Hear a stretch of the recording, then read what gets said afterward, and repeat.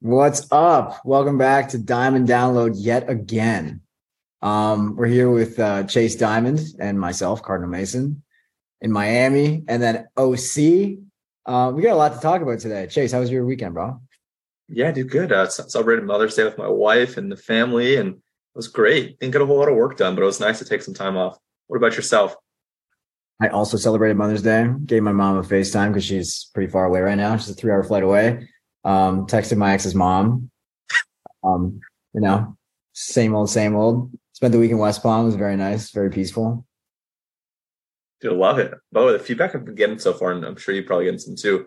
People are really enjoying this. This is fun. I like making it. So the fact that people like listening is also a plus. I enjoy making them too, man. This is my favorite part of the week. I'm not gonna lie. Heck yeah. What we got today? Pardon me? What we got today? I know you got the topics.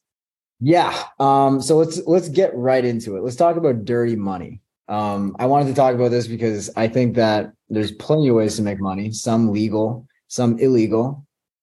I think that this is all hypothetical. No one should actually do this, but it's interesting to talk about nonetheless. Why don't you start? Yeah, I do have one, but why don't you start? Talk about some of your favorite ways to illegally, hypothetically make money. Yeah, I don't know. I know you were kind of just briefly telling me about this before.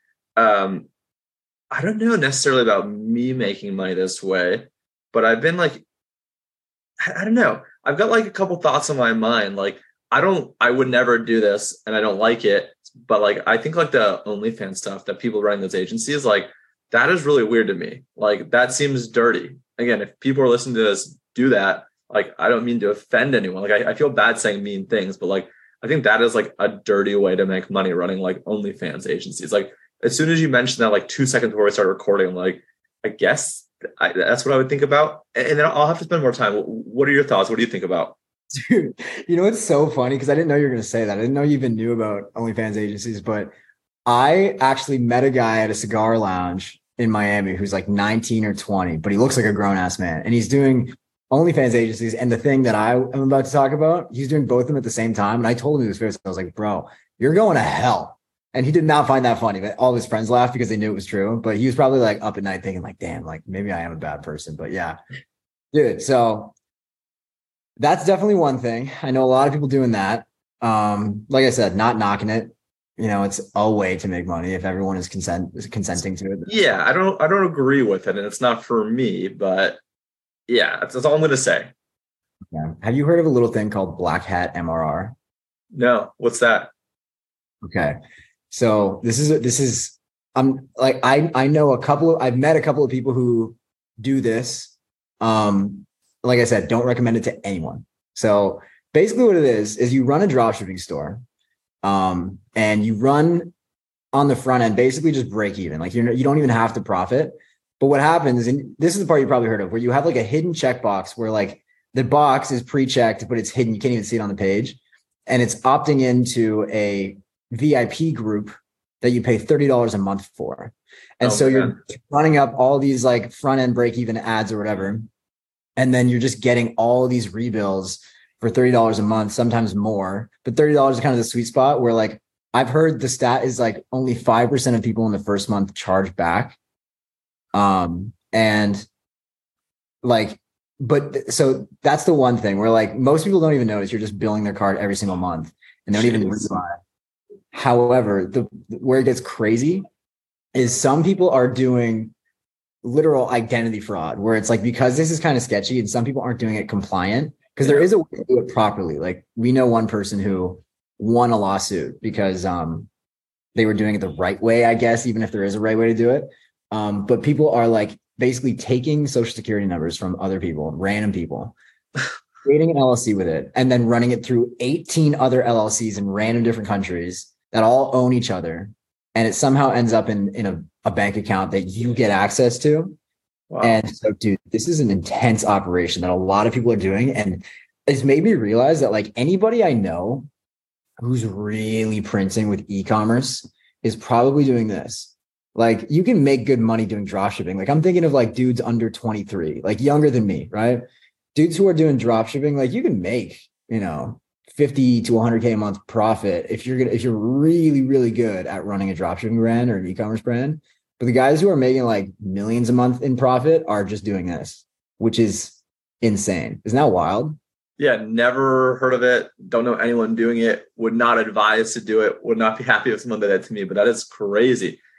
It's interesting in a bad way. Like it's interesting because I didn't know about this, and I can't believe people are doing that. Like, and they're doing so well with it. Dude, it's wild. I guess like when there's a will, there's a way. But there's just so much better white hat, easy ways to make money. But I like the topic. It's interesting. I'd be curious if people are listening. Like, have you heard of the OnlyFans agencies? Have you heard of this Black Hat? Would you say MRR? What are some other ways that people are doing this? If you're listening and you know anything, not that you're doing and not that you support, but things that you've heard of, I'm curious.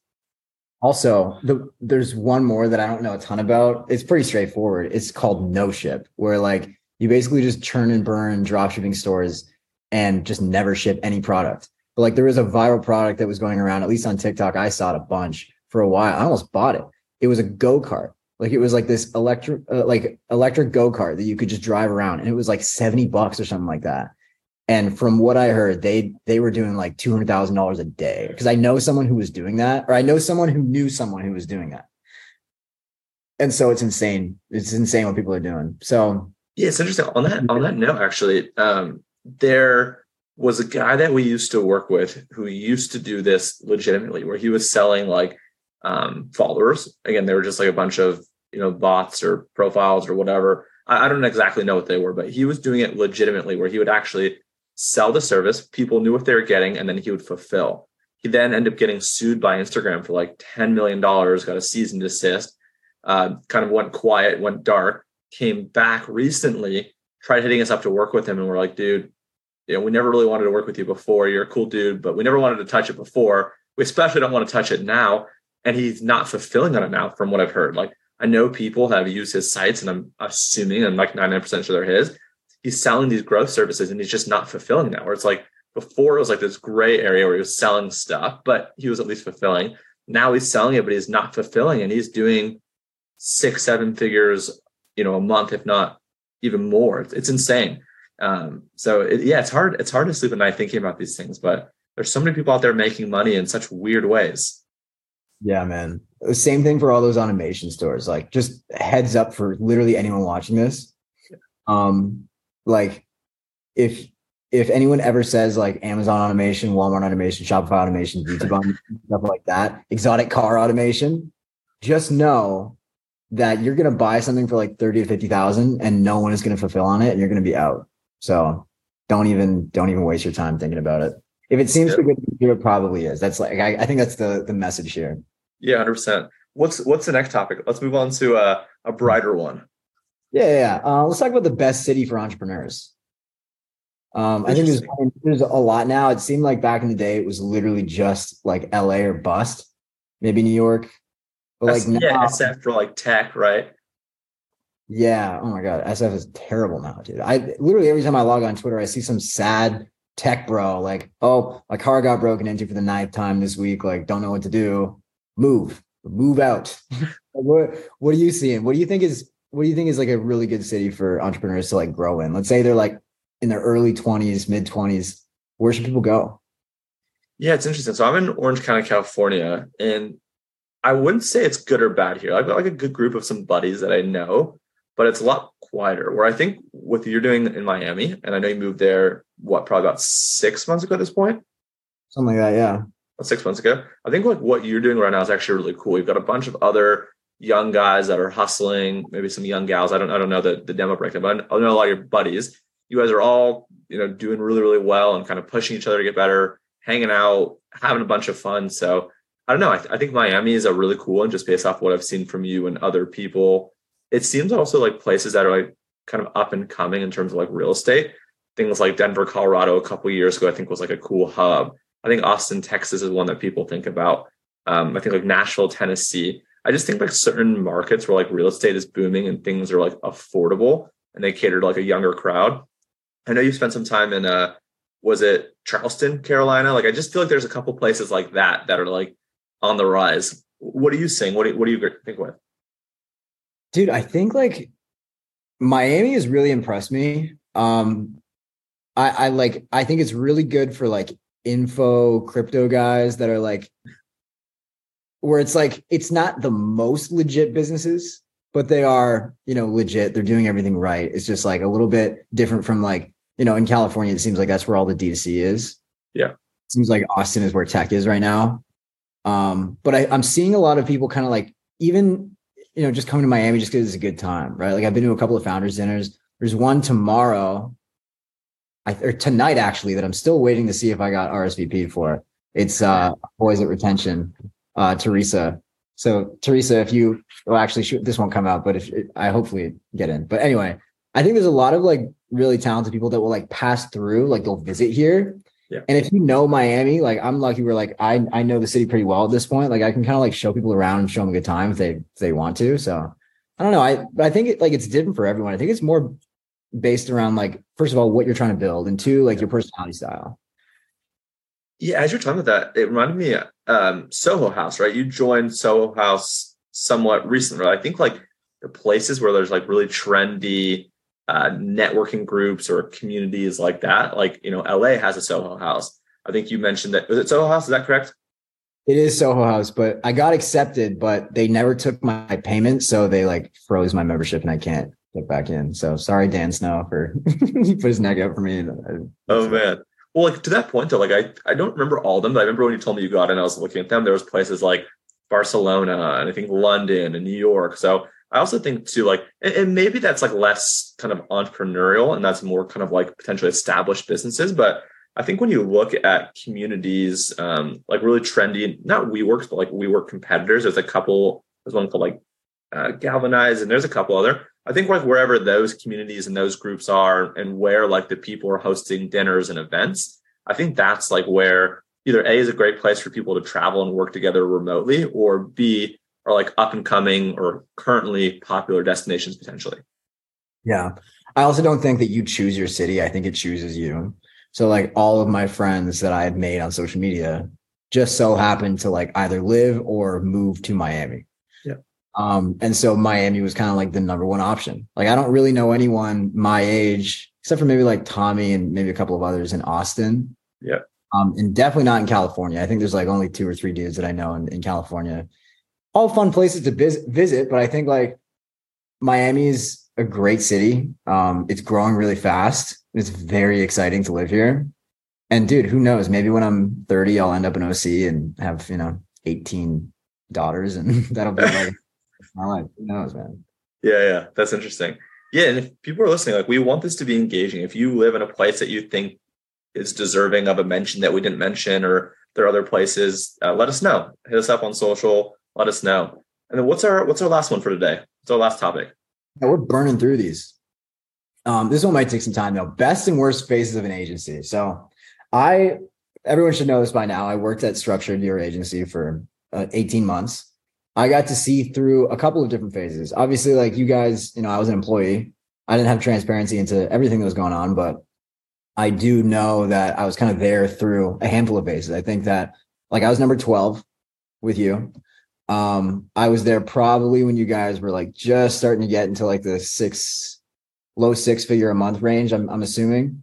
But by the time I left, you guys were in like the low 7s a month, I think. So and then also like I went on to start my own, and I've been through ups and downs with that as well. I think like right now is the best that it's ever been, just because I don't have to think about it too much. Like my team handles pretty much everything. They're just really trained well. But like, I'm curious from your perspective, because you've kind of seen you've been doing this for like 5 years almost. Yeah. 6 years. Yeah. So like different revenue marks, different head counts, like what's the best and what's the worst phase of an agency? Yeah, that's a good question. I think there's like 4 stages that I've been through. One is like just you and a partner, like when you're early, right? So it was like myself and a partner.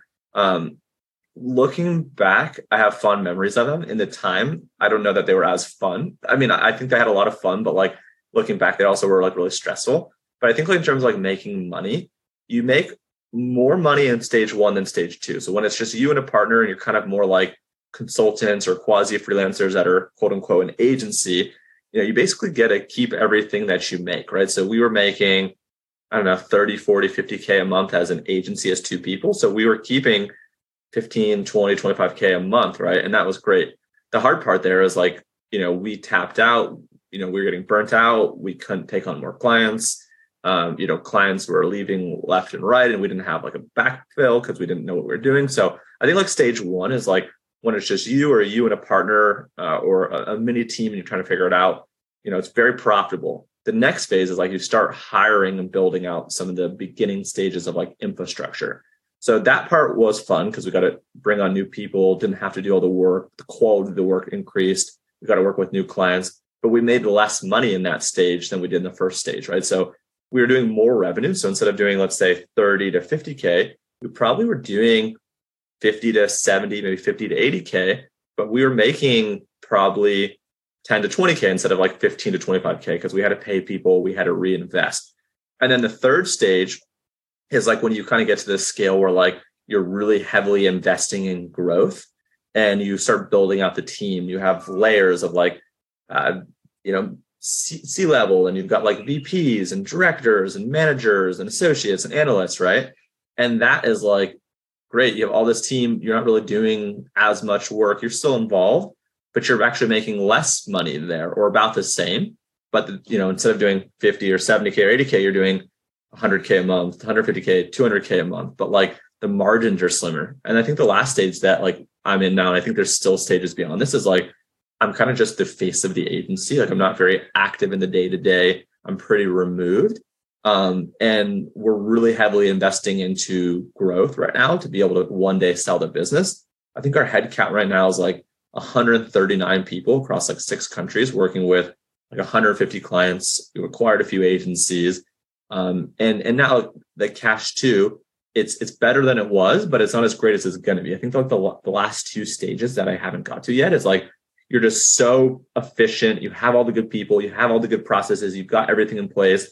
You've increased your prices where like you're now making the most amount of money. And then the last stage is like selling the business, getting a big payday up front, having a big earnout over time. So like those are like the 4 primary stages I've been through with, I think like 2 to come. What are your thoughts? What have you seen? Did that make sense? Oh yeah. I also think like you're in a unique position because when you're doing email, like when you have an agency that is both performance and creative, you're in a tough spot where you have to bring on so many people. Yes. That it's like actually insane. Like your margins will go way down. It really does depend on the service that you're fulfilling. Because like if you're just like, let's say you were just paid in like 2018, 2019, you'd need like 3 media buyers across like 50 accounts. Like it's super easy, but like with I see this too. Like luckily I have a team who's quick and they're like trained super well and they're very talented. But like, yeah, you need a lot more people to handle one account. You know what I mean? And so like you kind of need to go bigger. But yeah, I mean, so it is different for every service, but yeah, specifically with email, it's super tough. But I mean, like, I also think like there's a certain amount of money that like you should be okay with making and then only focus on, instead of growing your own personal income, grow the business for the business's sake. Yeah. So like if the goal was just to make money for you and your co-founder at the beginning, you wouldn't have grown it to as big as it is now because you realize like, literally our salaries get cut in half every time we, every phase you're into. So it doesn't actually make sense. But you realize that like, as long as you're taking home between 20 and 30 a month, I feel like that's like where you're pretty comfortable. I don't know, maybe it changes when you have kids and stuff like that, but that's when I started to feel like comfortable. I was like, all right, I'm good. Like top of the middle class, like you're feeling good. And then you get your payday when you sell. And so like a well-built agency, a well-built business in general will sell and, give you a nice chunk of change at the end of it. So I think you have to figure out what you're optimizing for. Yes. But I mean, in terms of like my phases for my agency, like I hated the first 3 months because it was like such a grind to just get it going because I was jumping, right? I was a freelancer and then all of a sudden I'm an email marketer now. I was doing it in a weird niche, like SaaS, like what? And then, so I had to like find clients that even knew what I was trying to do for them. And then find people that knew how to like I had to find a guy who was like a copywriter, but also could code. Like it was really weird. which I did. Shut up, Pierce. And then, yeah. And then once I started to transition a little bit into doing just more general email, like 6 months in, like we started to really sort of like catch wind, and that was really good. But then it started to get really busy and clients started to churn. And it wasn't until like October, November, where like my ops girl, Abby, was settled in and she could kind of just run everything. At that point, then it was like really easy for me to only just do sales. And then like churn was way down and sales were way up because it was all I had to focus on. And now it's just a nice little business that kind of runs in the background that gets clients results. And you know, it's good. I don't really care to grow it, to be honest. Like I work with people that come to me. I'm not doing any outreach right now. I don't want it to grow because like I said, like you don't need it. If I made it bigger, it would just be more operationally complex. Yes. And it results in me making less money. And so it actually makes more sense for me to just keep it where it is, stay boutique, and then focus on the other moonshot, which is Copy MBA. So yes. Yeah, dude, I'm totally with you. Like, what's your optimizing for? Like, for me, I'm optimizing for high leverage tasks with the least amount of time spent. So, sure, I could probably work harder at the agency, could probably do more, but like, it would take me doing a lot more work and a lot more effort on that business to have like, you know, meaningful gains. So, I'm happy with where things are at there. We're reinvesting, we're growing the business. I'm not all that stressed for like the big exit. And like you're doing with Copy MBA, I've got other businesses outside the agency that are better for like short-term and mid-term cash flow. Whereas the agency, you know, that's the 8, potentially 9-figure exit one day, right? That's a 10, 50, $100 million potentially exit in the next 2, 3, 4, 5 years, whatever that looks like. So dude, this was awesome. Wait, before you go, I think that's a really interesting thing. You just said the way that you can structure your business, where it's like, I think if you're going to work on more than one thing, you should have an equity play and you should have a cash flow play. Because like I said, like 20, 30K a month is good, but like for you to really enjoy life, like you want to be somewhere near like 80, 100, I think. At least for me, I spend a lot. But like, so you can fund your lifestyle with that. You probably still save some money if you're smart. Yeah. And then the cash flow that comes from the equity play is minimal, but it's whatever, right? You just keep reinvesting. Yeah. And then like, once you sell that for multi 8 figures, then you won't feel like you've sacrificed that much, and it's still going to grow at the same rate. So I don't know. I think that's a good way to do that. Like you're kind of doing it right, I think. Yeah, for me, the agency is the mid to long term play, and now that I have that vehicle in which it grows over time, and I wouldn't say it's a sure thing, but it's a good chance that it ends up being like a nice outcome for the team and myself and partners. I'm now focusing on, okay, the other vehicle is the short term and midterm. So that's things like consulting. That's things like working with advertisers. That's things like affiliate marketing. It's things like courses, growth programs, et cetera. And then with the short term stuff, right, allows you to pay your rent, go on vacation, do those things that kind of like are the basics. And then also have cash flow that you're allocating towards investments. So, I invested into like a car wash. I'm about to look at investing into like a real estate deal. I've done some stock investing. So yeah, it's nice to have like these different buckets in your mind and where you're allocating money and time. And I think a lot of people are so focused on like long-term, like they're building these startups for 5 or 10 years, that they never make money short-term, right? So I think like for me, I need to make some money short-term to know that like, okay, the bases are covered. And then from there, everything's gravy. So just the peace of mind that the short-term cash flow gives me is great, while also having the other bets that I'm placing. Yeah. Or you're a rock star and you're retention.com and you're doing both, where you're profitable and also you're going to be worth $1 billion by the end of the year. Huge Adam Robinson both are. Anyway, I think this is a great episode, dude. Heck yeah. Cardinal Mason on TikTok and Twitter for Mason, and then myself is Ecom Chase Diamond, No A and Diamond. Mason, you're the man. This was great. Awesome, man. See you later.